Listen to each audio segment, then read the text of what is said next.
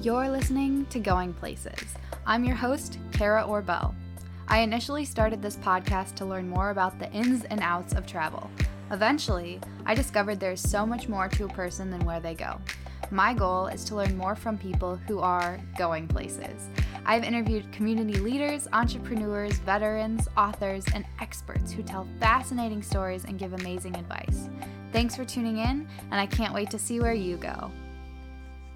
Hi everyone, you're listening to Going Places. I'm your host, Kara Orbell, and today I'm very happy to welcome Simon back to the podcast. Woo! Yeah, so it's been about 6 months since we recorded our first episode. Yeah, it's been 6 months of chaos. Yeah? Tell me what's up. What's new and what's next? I mean, as I'm sure you have followed on the Instagrams, there's been a lot of ski filming as of late. And, I mean, Utah's insane winter that never ends has been amazing. But, yeah, so it's been good. I did a lot of random commercial work, but then also have been doing a series on all the independently owned ski resorts in Utah. Oh, cool. And so we did 4 of the 7 this season, and we're doing 3 next season. Cool.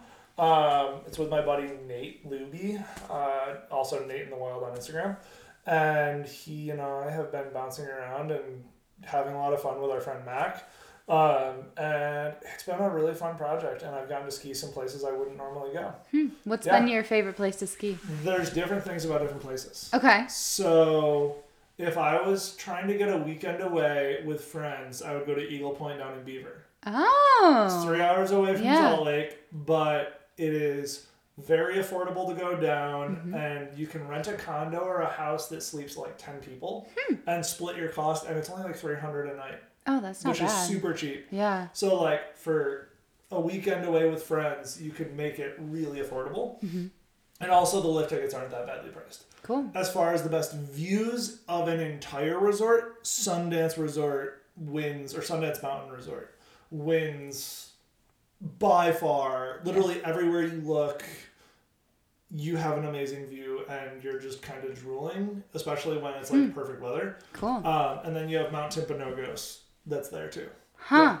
Is Sundance right by Mount Timpanogos? Yeah, it's like right at the base. Yeah. Okay, I didn't know that. Yeah, the first ski racing they did for the resort was when they would hike up Timp and then ski down the glacier. Oh my god. Back in like the 40s. Wow, crazy. Yeah. So how has ski photography and videography changed your perspective on just what you're doing?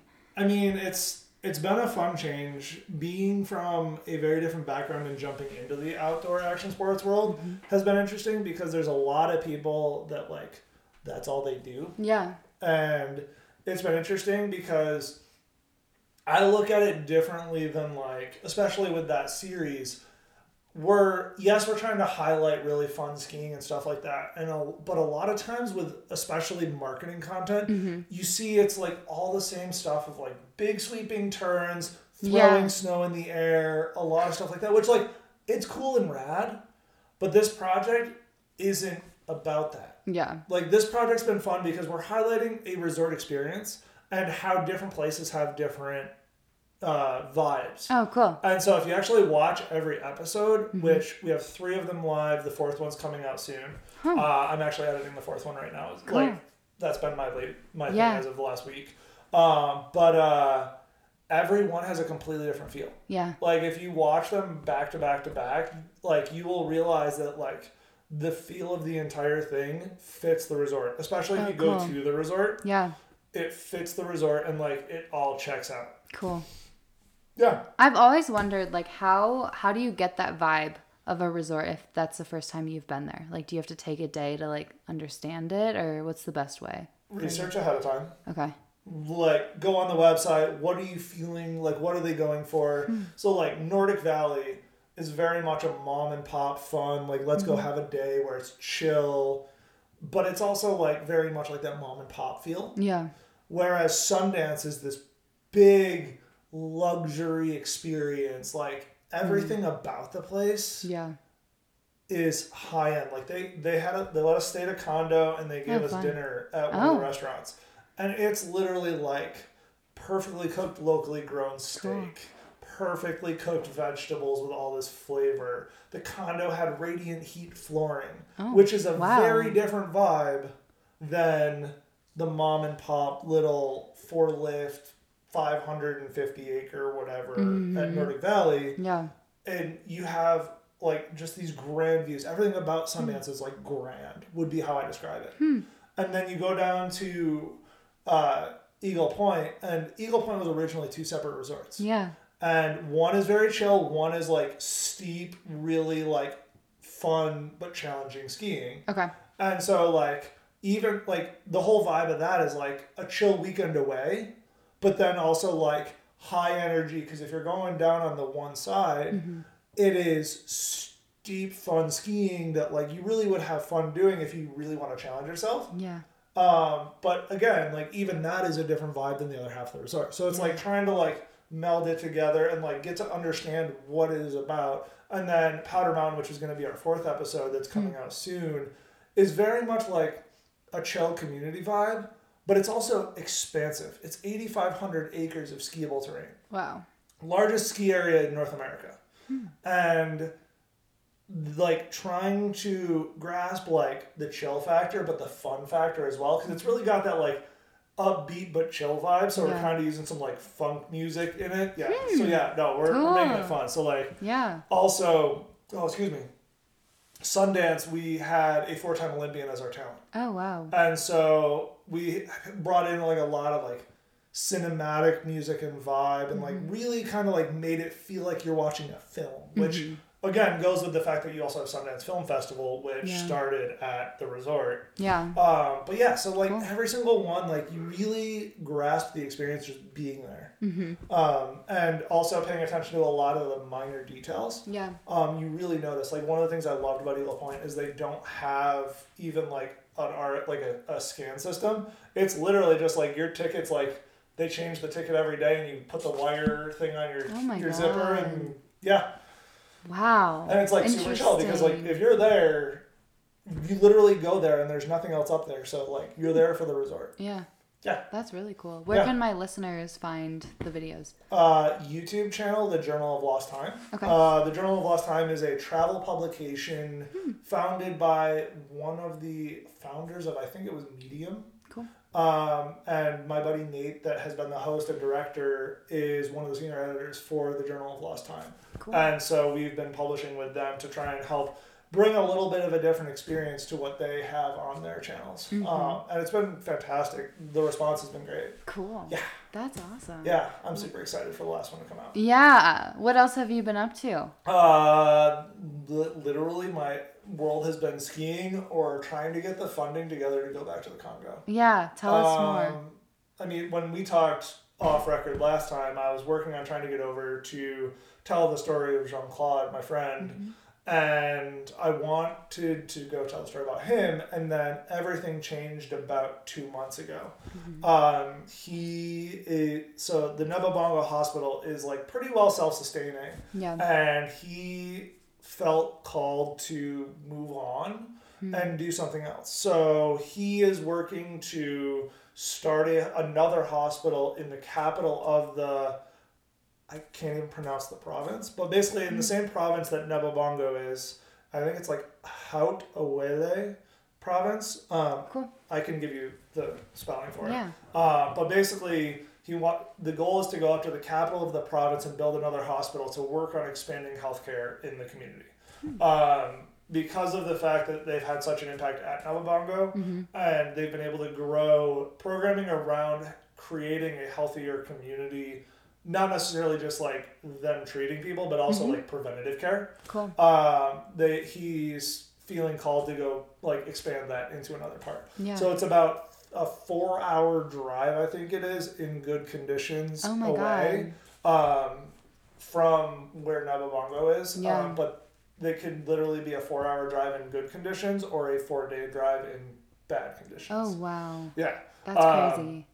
Yeah, so road conditions out there are not great all the time. So it's been one of those, like, what I was originally like a personal project of like, when I get the money to go tell the story, like I'll do it. Yeah. Now it's like, okay, let's get the funding together to do it. Yeah. And so it's been a lot of trying to get some sponsors for this big, expensive project. Yeah. Just the nature of the beast of that realm of travel is it's just stupidly expensive to get in. So we have to fly from the U.S. to Uganda and then take a privately chartered plane from Uganda into the Congo. Oh, gosh. And so it's just one of those things that's super expensive. And even just for me and one other person to travel and do the entire thing is probably going to take about $50,000. I've got about $15,000 raised already. Yeah. And my guess is by the time I'm done editing, it will have consumed about 2.5 months of my life. Holy wow. Yeah. That's crazy. Yeah. How do you feel approaching that? Does it make you excited? Or like what is it like to like look ahead and be like, oh, I have 2.5 months of It's exciting and stressful at the same time. Yeah. If I had the money, it would be, okay, cool. I've got 2.5 months to make a really killer product. Yeah. But at the same time, trying to get the money is just as much work as it is doing the project. Yeah. And so it's trying to balance, like, I have bills to pay right now with trying to go do this really rad thing that I really want to do that will help a lot of people, especially when we're in an economic time where a lot of people and businesses are being a little more tight-lipped and kind of scaling back a bit. Yeah. So it's kind of trying to find that delicate balance of like, hey, this is a nonprofit thing. Like, I can actually give you tax deduction. I can give someone a tax write-off because I have 501c3 capabilities. Yeah. I have the ability to make it a full 501c3 donation, which helps a little bit with some of it, but it's still, like, trying to get another $35,000 is a lot of money. That's a lot of money. And so trying to find that, like, fine line of, like, what gets the project moving, but also, like, making sure that we're doing it well. Because one of the things that I've learned from doing projects with NGOs is, like, there's doing a project, like, and you could do this for any nonprofit. There's doing a project. Yeah. Getting something out there, whatever, throwing something at the wall with whatever you have, hoping it sticks. Yeah. Or there is also investing in doing it well and truly figuring out what is the best way to tell the story to make this happen. Yeah. And it is two very different things, and a lot of times nonprofits go with the first one because it's like, oh, we need to spend the money on our mission, which I 100% agree that you should be focused on spending the money on your mission. At the same time, you have to be able to tell the story of your mission well to get more money to go do the thing in a bigger and better way. Yeah. Like, it's the whole, like, $1 gets you to $10 or $100 gets you to $1,000. Yeah. Like, and there's no guarantees with anything, but it gives you a better foot forward. Yeah. But, like, when you're talking about spending potentially $20,000 in just travel and, like, getting equipment and everything over there and people, like, that's not a small chunk of change. No. So, yeah. Interesting. So, can you give us a little bit of background just for people who are just tuning in? So, who is this doctor? What did he do? Jean-Claude Bottignani. The man, the myth. No, he's not a myth. He's the legend. He is a legend. I would actually say that's an appropriate term. He is the surgeon for an astronomical amount of people on the American standard. We met originally in 2008 in Gabon while he was doing his residency because he is a formally trained surgeon. Okay. And he spent 12 years working with a hospital in Nebabongo in the Democratic Republic of Congo, basically taking a hospital that was like getting by and growing it and really helping the community around it, start implementing things like malnutrition prevention program and anti-malaria program where it's actually like clean water efforts. Because, in the Congo, you can't do the same clean water efforts as you would do in other parts of Africa. Okay. Because of the nature of how wet it is, it's harder to get big equipment and big machines in. So it's harder to use something like a well drill to drill down for water. However, you have freshwater springs available, which you don't have in like West Africa where it's the desert. So what you do is you basically cover these, and I think we talked about this in the last one. You basically just protect the freshwater spring, but doing stuff like that, they've literally taken villages where they'd have maybe 50 kids come into the hospital with malaria one year down to like 1 or 2 the next year. Wow. Just because of the act of protecting the spring water. Yeah. And so he was able to really start making a lot of that stuff happen. And E4 Project is supporting Nebabongo Hospital, which is an amazing, great thing. Like, cool. I'm glad to see them do it. And it's really going to help keep that moving. And that's where Jean-Claude is like, okay, it is at a point where like it is staffed appropriately in country that he can move on to the next thing. Okay. And that's where the new hospital in Isiro is moving. So for that, is there new challenges in the city? I mean, it's a new place, so you have to worry about new infrastructure because it is an actual city. You have infrastructure already in place, so how are you working around the current infrastructure? You also have to deal with different government entities. I mean, the hospital in Nebabongo was an existing hospital that he was just growing. This one he's starting from scratch. So not only is he going into something that's brand new, he's literally having to build the buildings and the whole 9 yards now, which, as we discussed 5 minutes ago about road conditions just driving, you got to get equipment there. You got to get building materials there. And so it's one of those, like, trying to figure out what's going to be best. And as an American, I don't know what the best building materials are. Oh, yeah. I don't know what the best thing is. Is there certain things that have to happen for a hospital to be able to go well? Yes, 100%. But working with Congolese people will help build that. But it's a lot of stuff that you have to do that you didn't have to do for the other hospital. Wow. So there's a lot of that challenge. Also, he has to go find all new funding sources because he is going to a different NGO for this new effort. It means that all of the resources he had are no longer there. So he's now having to put himself in front of all new resources. And at the same time, international travel is harder because COVID.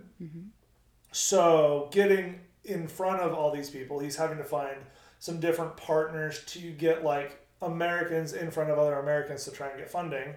And that's where like trying to tell the story well comes in of like, we have to tell a unified story about why Jean-Claude, why Isiro, why all of this, and why now. And how are we going to make it happen? And so it's basically, we have to create a whole unified thing around all of these questions because it is something so new. That's a big project. Yeah, it's a big undertaking. It's kind of like what you did, because I remember in our first conversation, your goal was to highlight his story. And now the situation has flipped so quickly that it's like facilitated that goal of yours. It's telling his story, but also telling like the future story.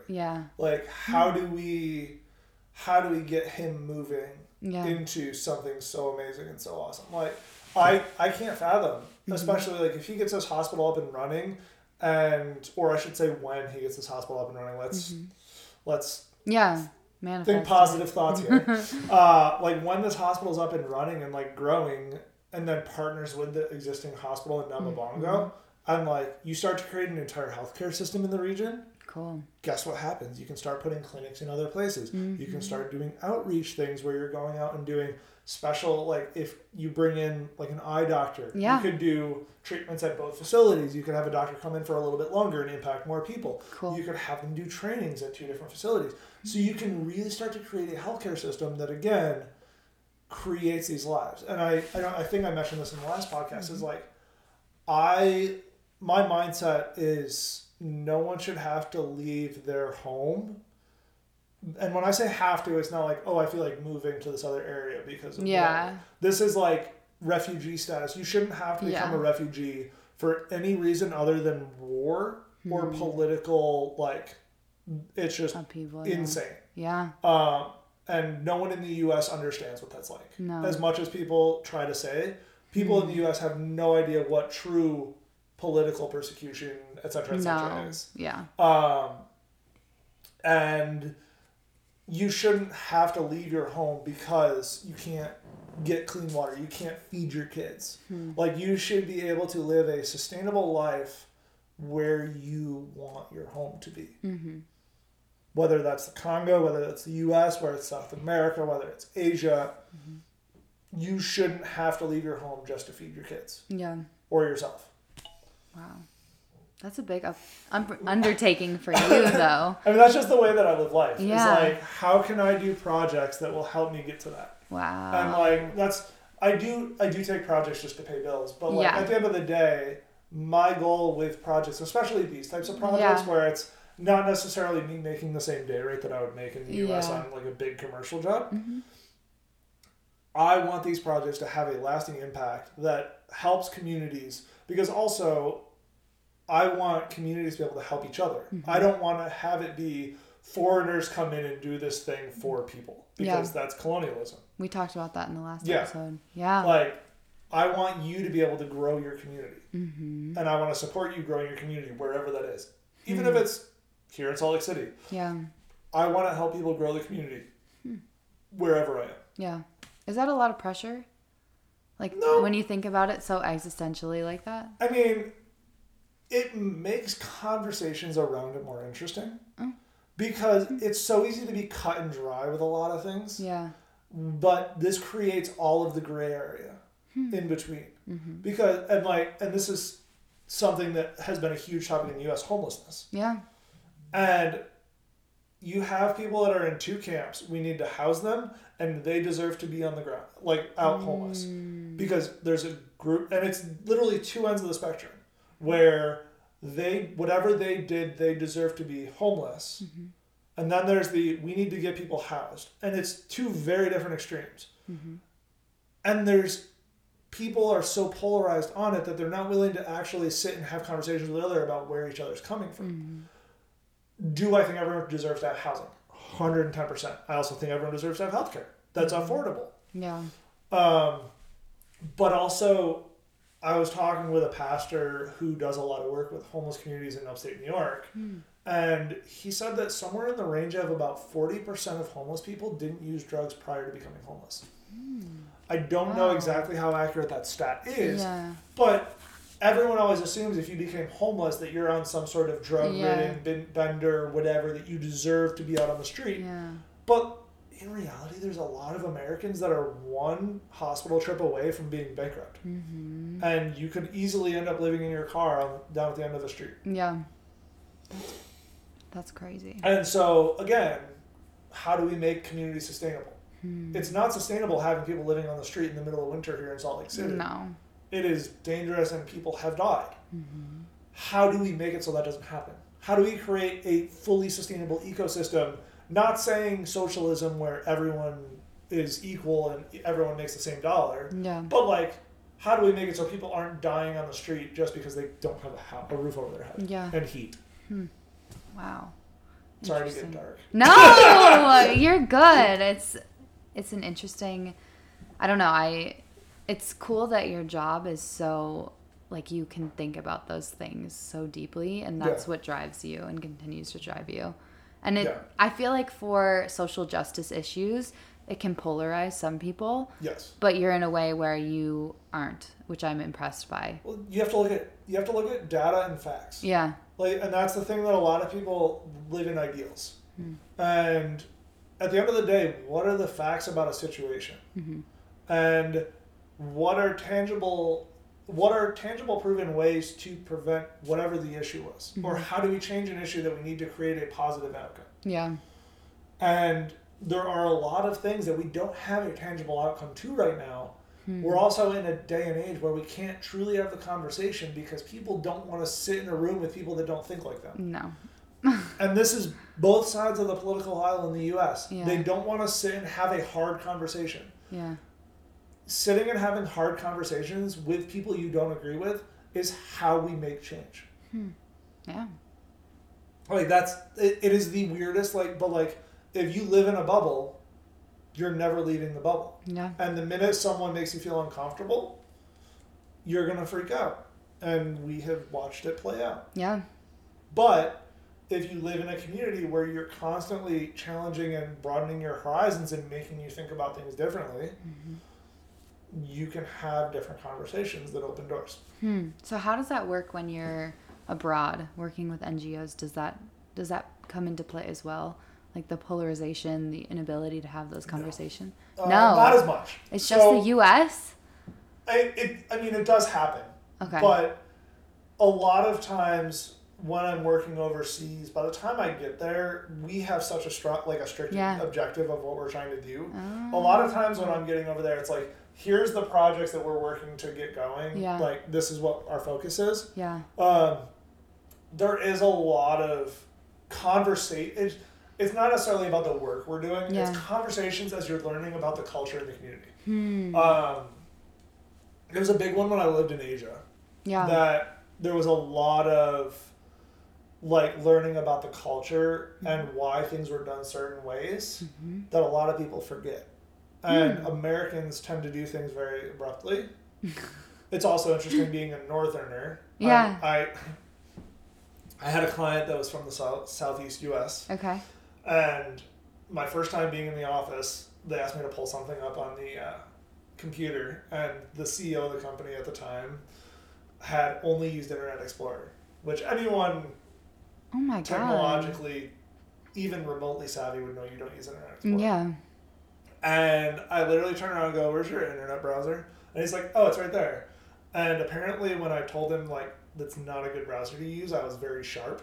And so my usual contact and we were out for drinks afterwards, and he's like, "Hey man, this isn't New York anymore. You need to be a little softer in your approach." Oh, that's funny. So there's a lot of figuring out nuance of how to approach situations. A lot of times when I'm overseas, I will go into spaces where I don't carry the camera the first time, or I'll carry a small camera, because you have to warm people up to the camera. Yeah, we talked about that a little bit last episode. Yeah. Huh. And so it's a lot of understanding where culture goes. Interesting. I studied international business, so I love this stuff. I literally did case study upon case study about this stuff, and it's cool. There is polarizing politics in every country. Yeah. There are people on both sides. Yeah.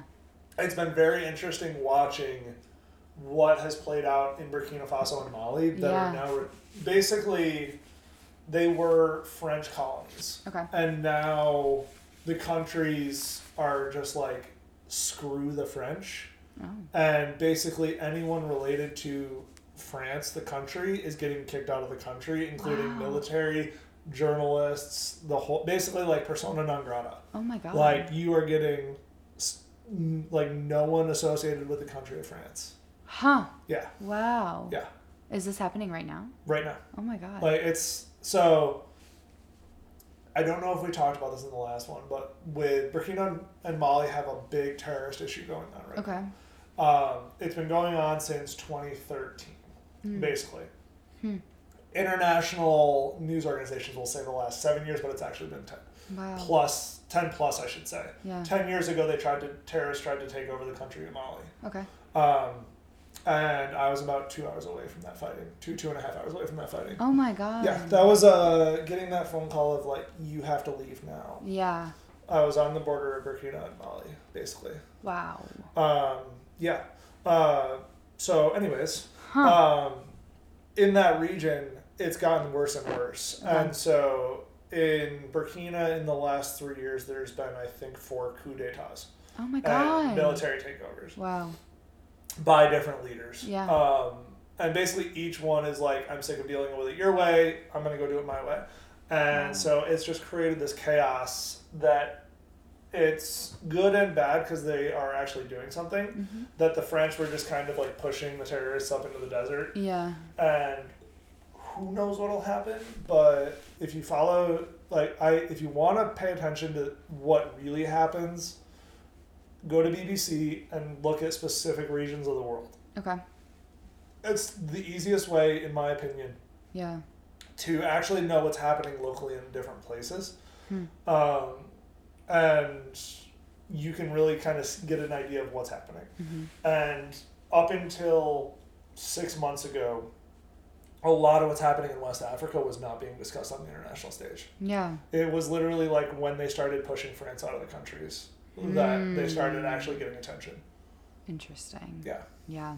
I've talked about that. I don't know if it's with other guests, but I work as a researcher too. And we talked about, especially during the Ukraine war, like there's so much media just depending on where, Europe. Yeah. So other places don't get that media because they're not, the spotlight's not on them, which isn't, not good. But that's one of the things I like about BBC's news is the fact that they do have BBC Africa. They have, like, if you go on the website or whatever, you can go to World and then it's hit different regions. And so you can actually see, like, different things that are happening, good and bad, in those parts of the world. Is that how you get your news? That's how I get a lot of it. I also get a bunch from talking to people that I know. Oh, okay. Wow. Like we talked about last time. Yeah. I have friends in every place. Yeah.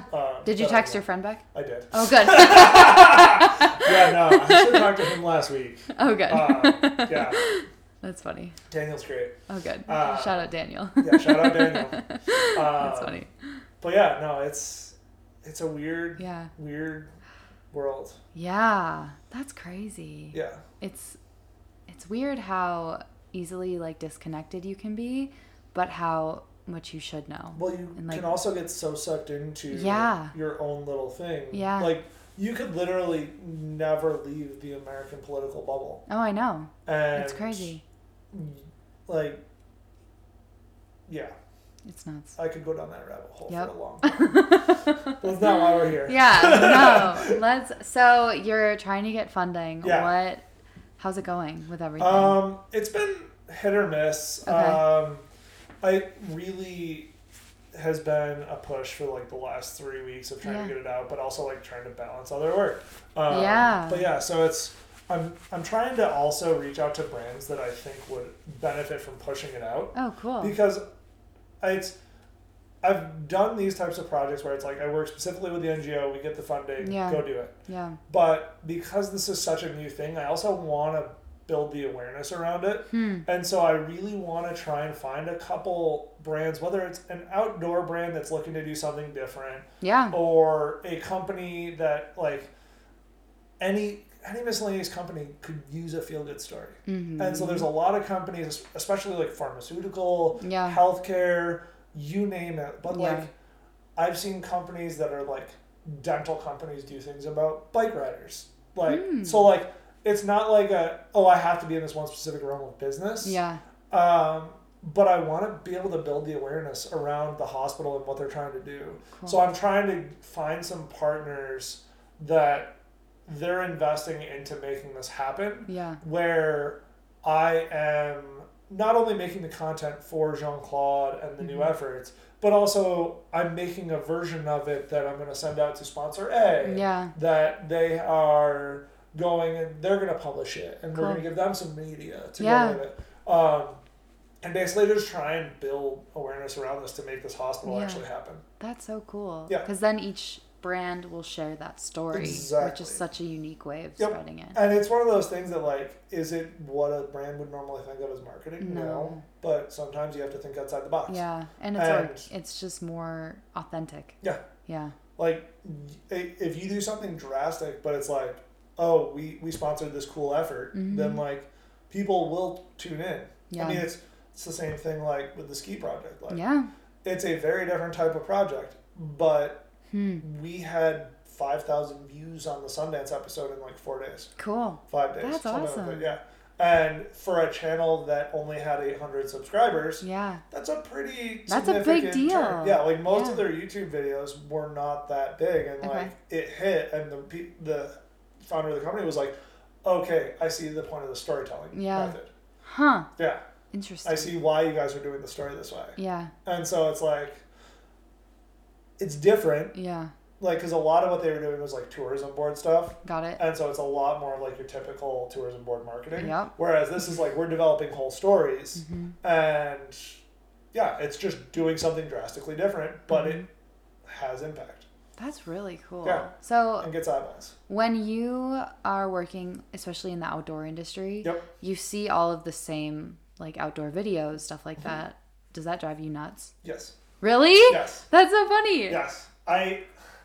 because it's so easy to find different ways to do things. Yeah. Like, I hate when I see people go to the same places. Yeah. And, like, I see in some of the outdoor groups of, like, where specifically did this thing get shot? And I'm like, go find your own cool place. Yeah. Like, that's so true. And that's a general thing with the outdoors of, like, let's not blow up specific locations that are really cool places. Yeah.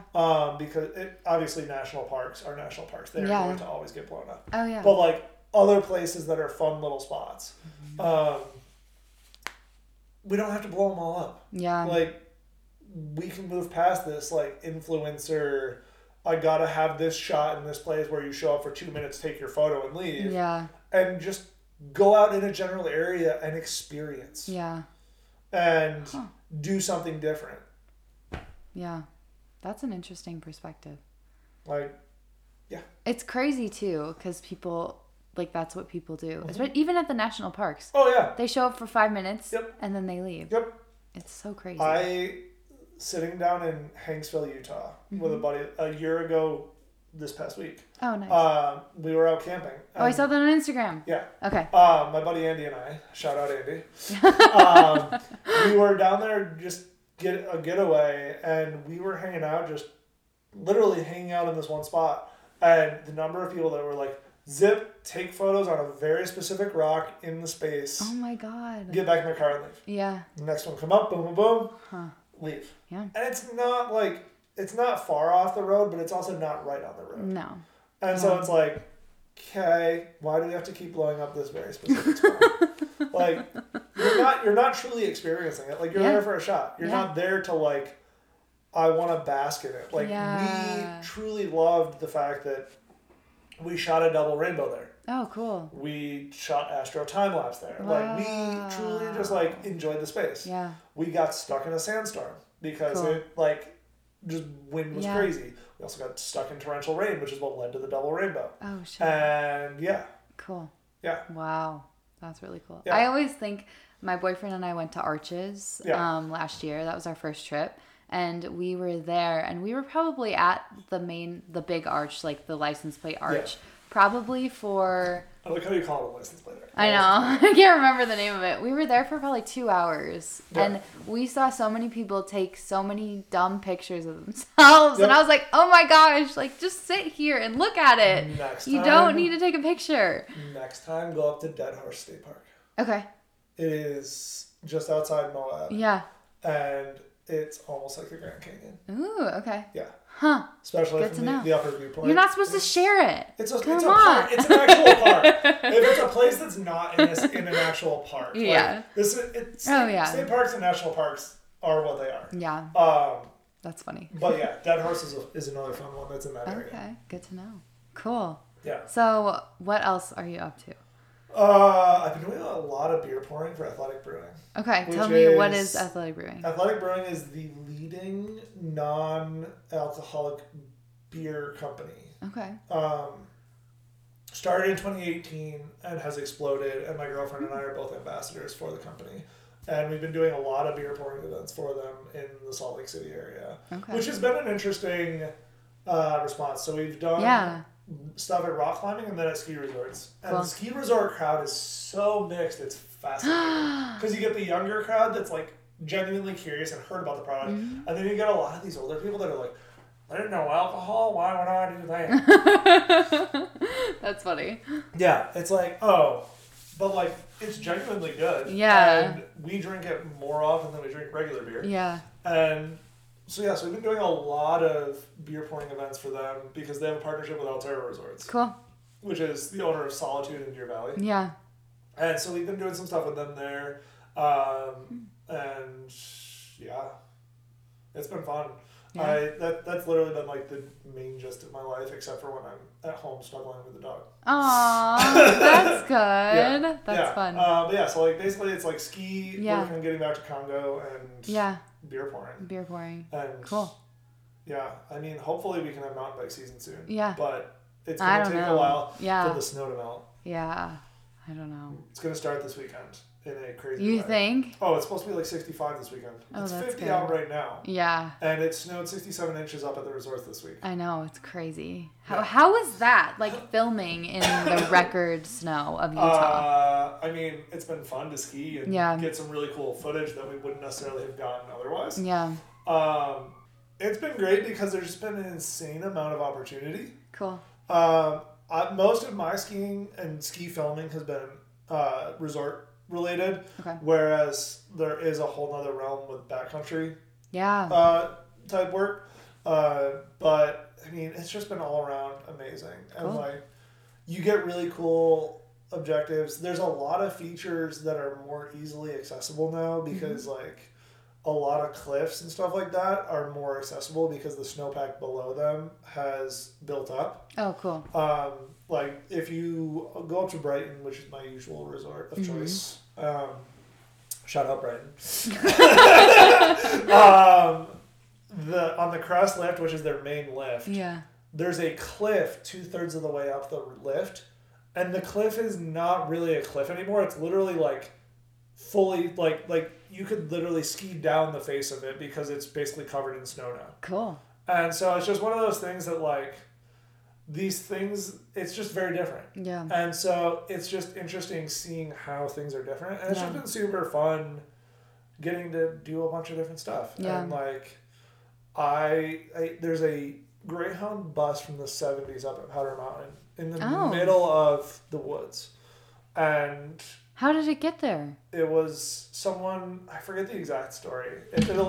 I'd have to go listen to the raw audio from the episode because we got it explained to us by our guide.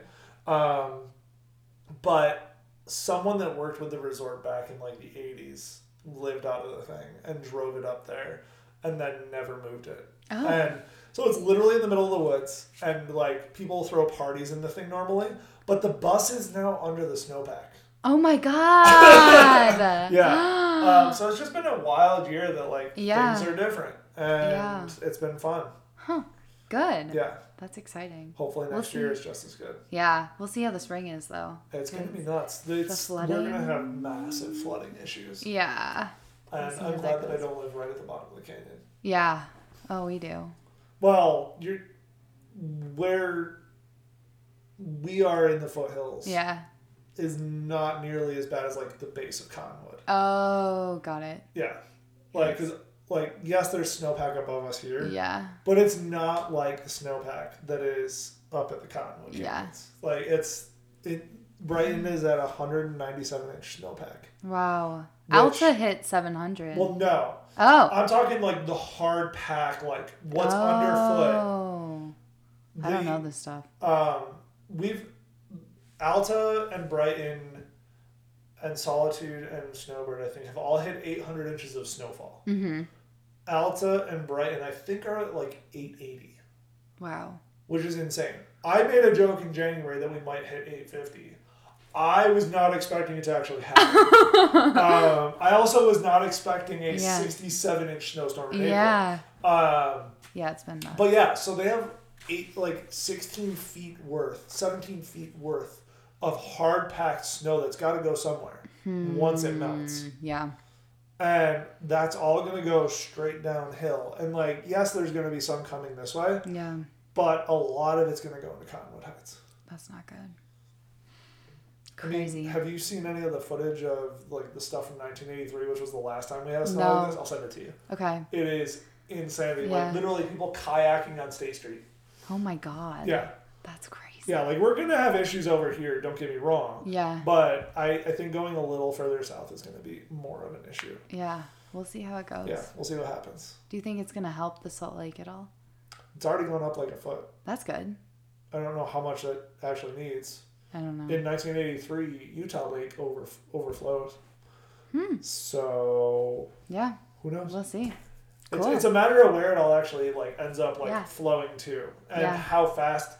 Because like I was reading an article the other day.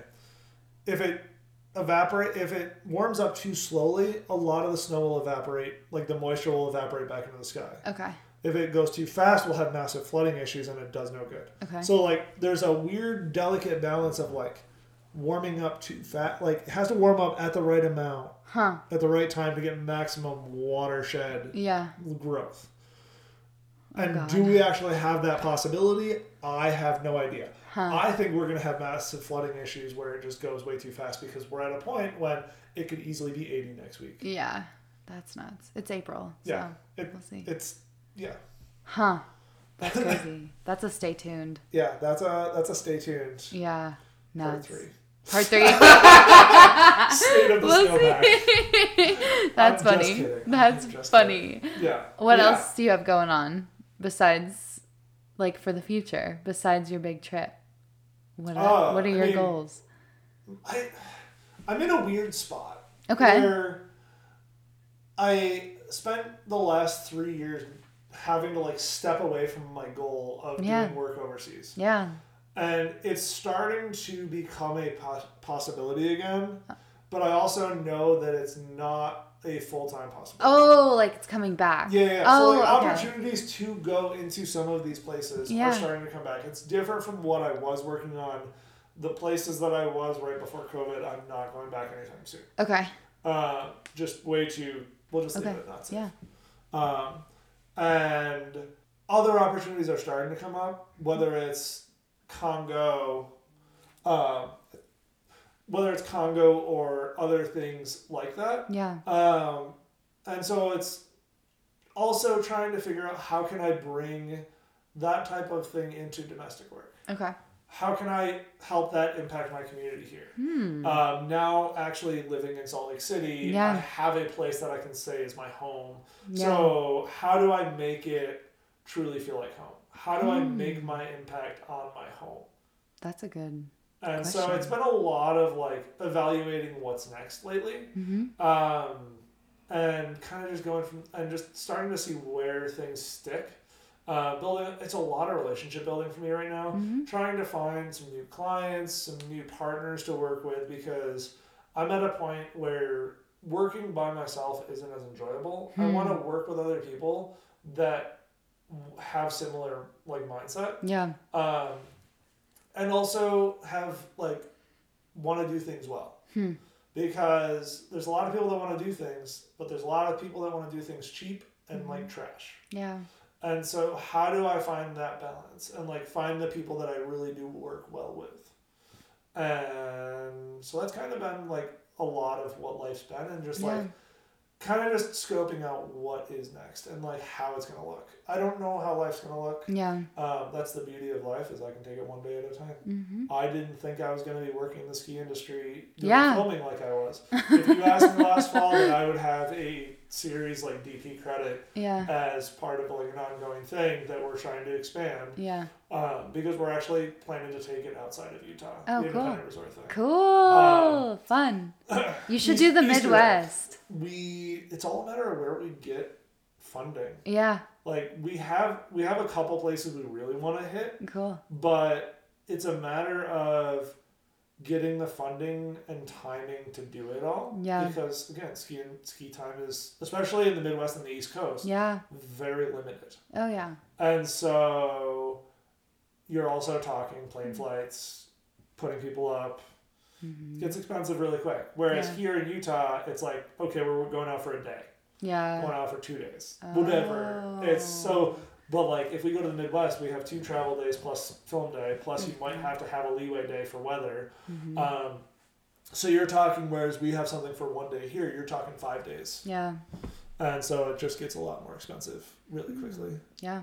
But that's where having local sponsors in different places comes in. Yeah. That's so exciting though. Yeah. So one day at a time. Yeah. But we are definitely like excited with the way that that series is going, and we'll see where things go as it. Yeah. Yeah. Cool. Yeah.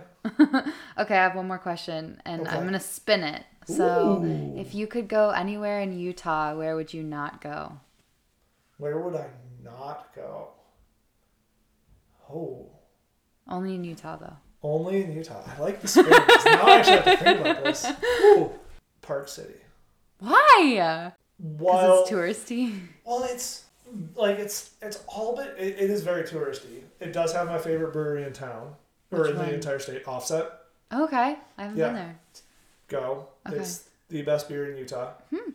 And multiple people will agree with that statement. Okay. But I just I literally go up there to go mountain biking or skiing or to offset. Yeah. I have no desire to go up there for anything else. I'd rather go walk around downtown Salt Lake than go walk up and down Park City. I'm the stores and stuff that are there, I'm not going to shop in really. It's just the nature of the beast. Interesting. It's not my preference. I would much rather be down in Hanksville, down in Capitol Reef, any of those. I'd rather be out in the Uintas. I'd rather be all these other places than Park City. Smart. And it's nothing against it. It's a fun place to go for different times and different purposes. But if I had the ability to go anywhere, I would not go to Park City. Interesting. Good answer. I've never asked the local. I usually ask where in the world. Yeah. So. Well, we asked that one the first time, so that was a good spin. Thanks. Yeah. I thought about that this whole episode. I like it. Thanks for being on the show again. Oh, dude, thanks for having me. Yeah, it's been great. That was my interview with Simon Eisenbach. If you liked this conversation, I encourage you to check out our part 1.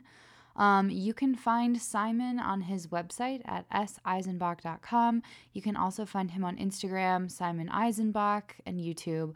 You can always click his links in the show notes, but I really hope you found our conversation interesting and insightful. His stories and adventures just blow me away, so it was great to catch up with him. If you like this episode, check out my other interviews. I can guarantee you'll find all of my guests just so interesting and exciting. Thank you so much for tuning in, and I can't wait to see where you go. Bye!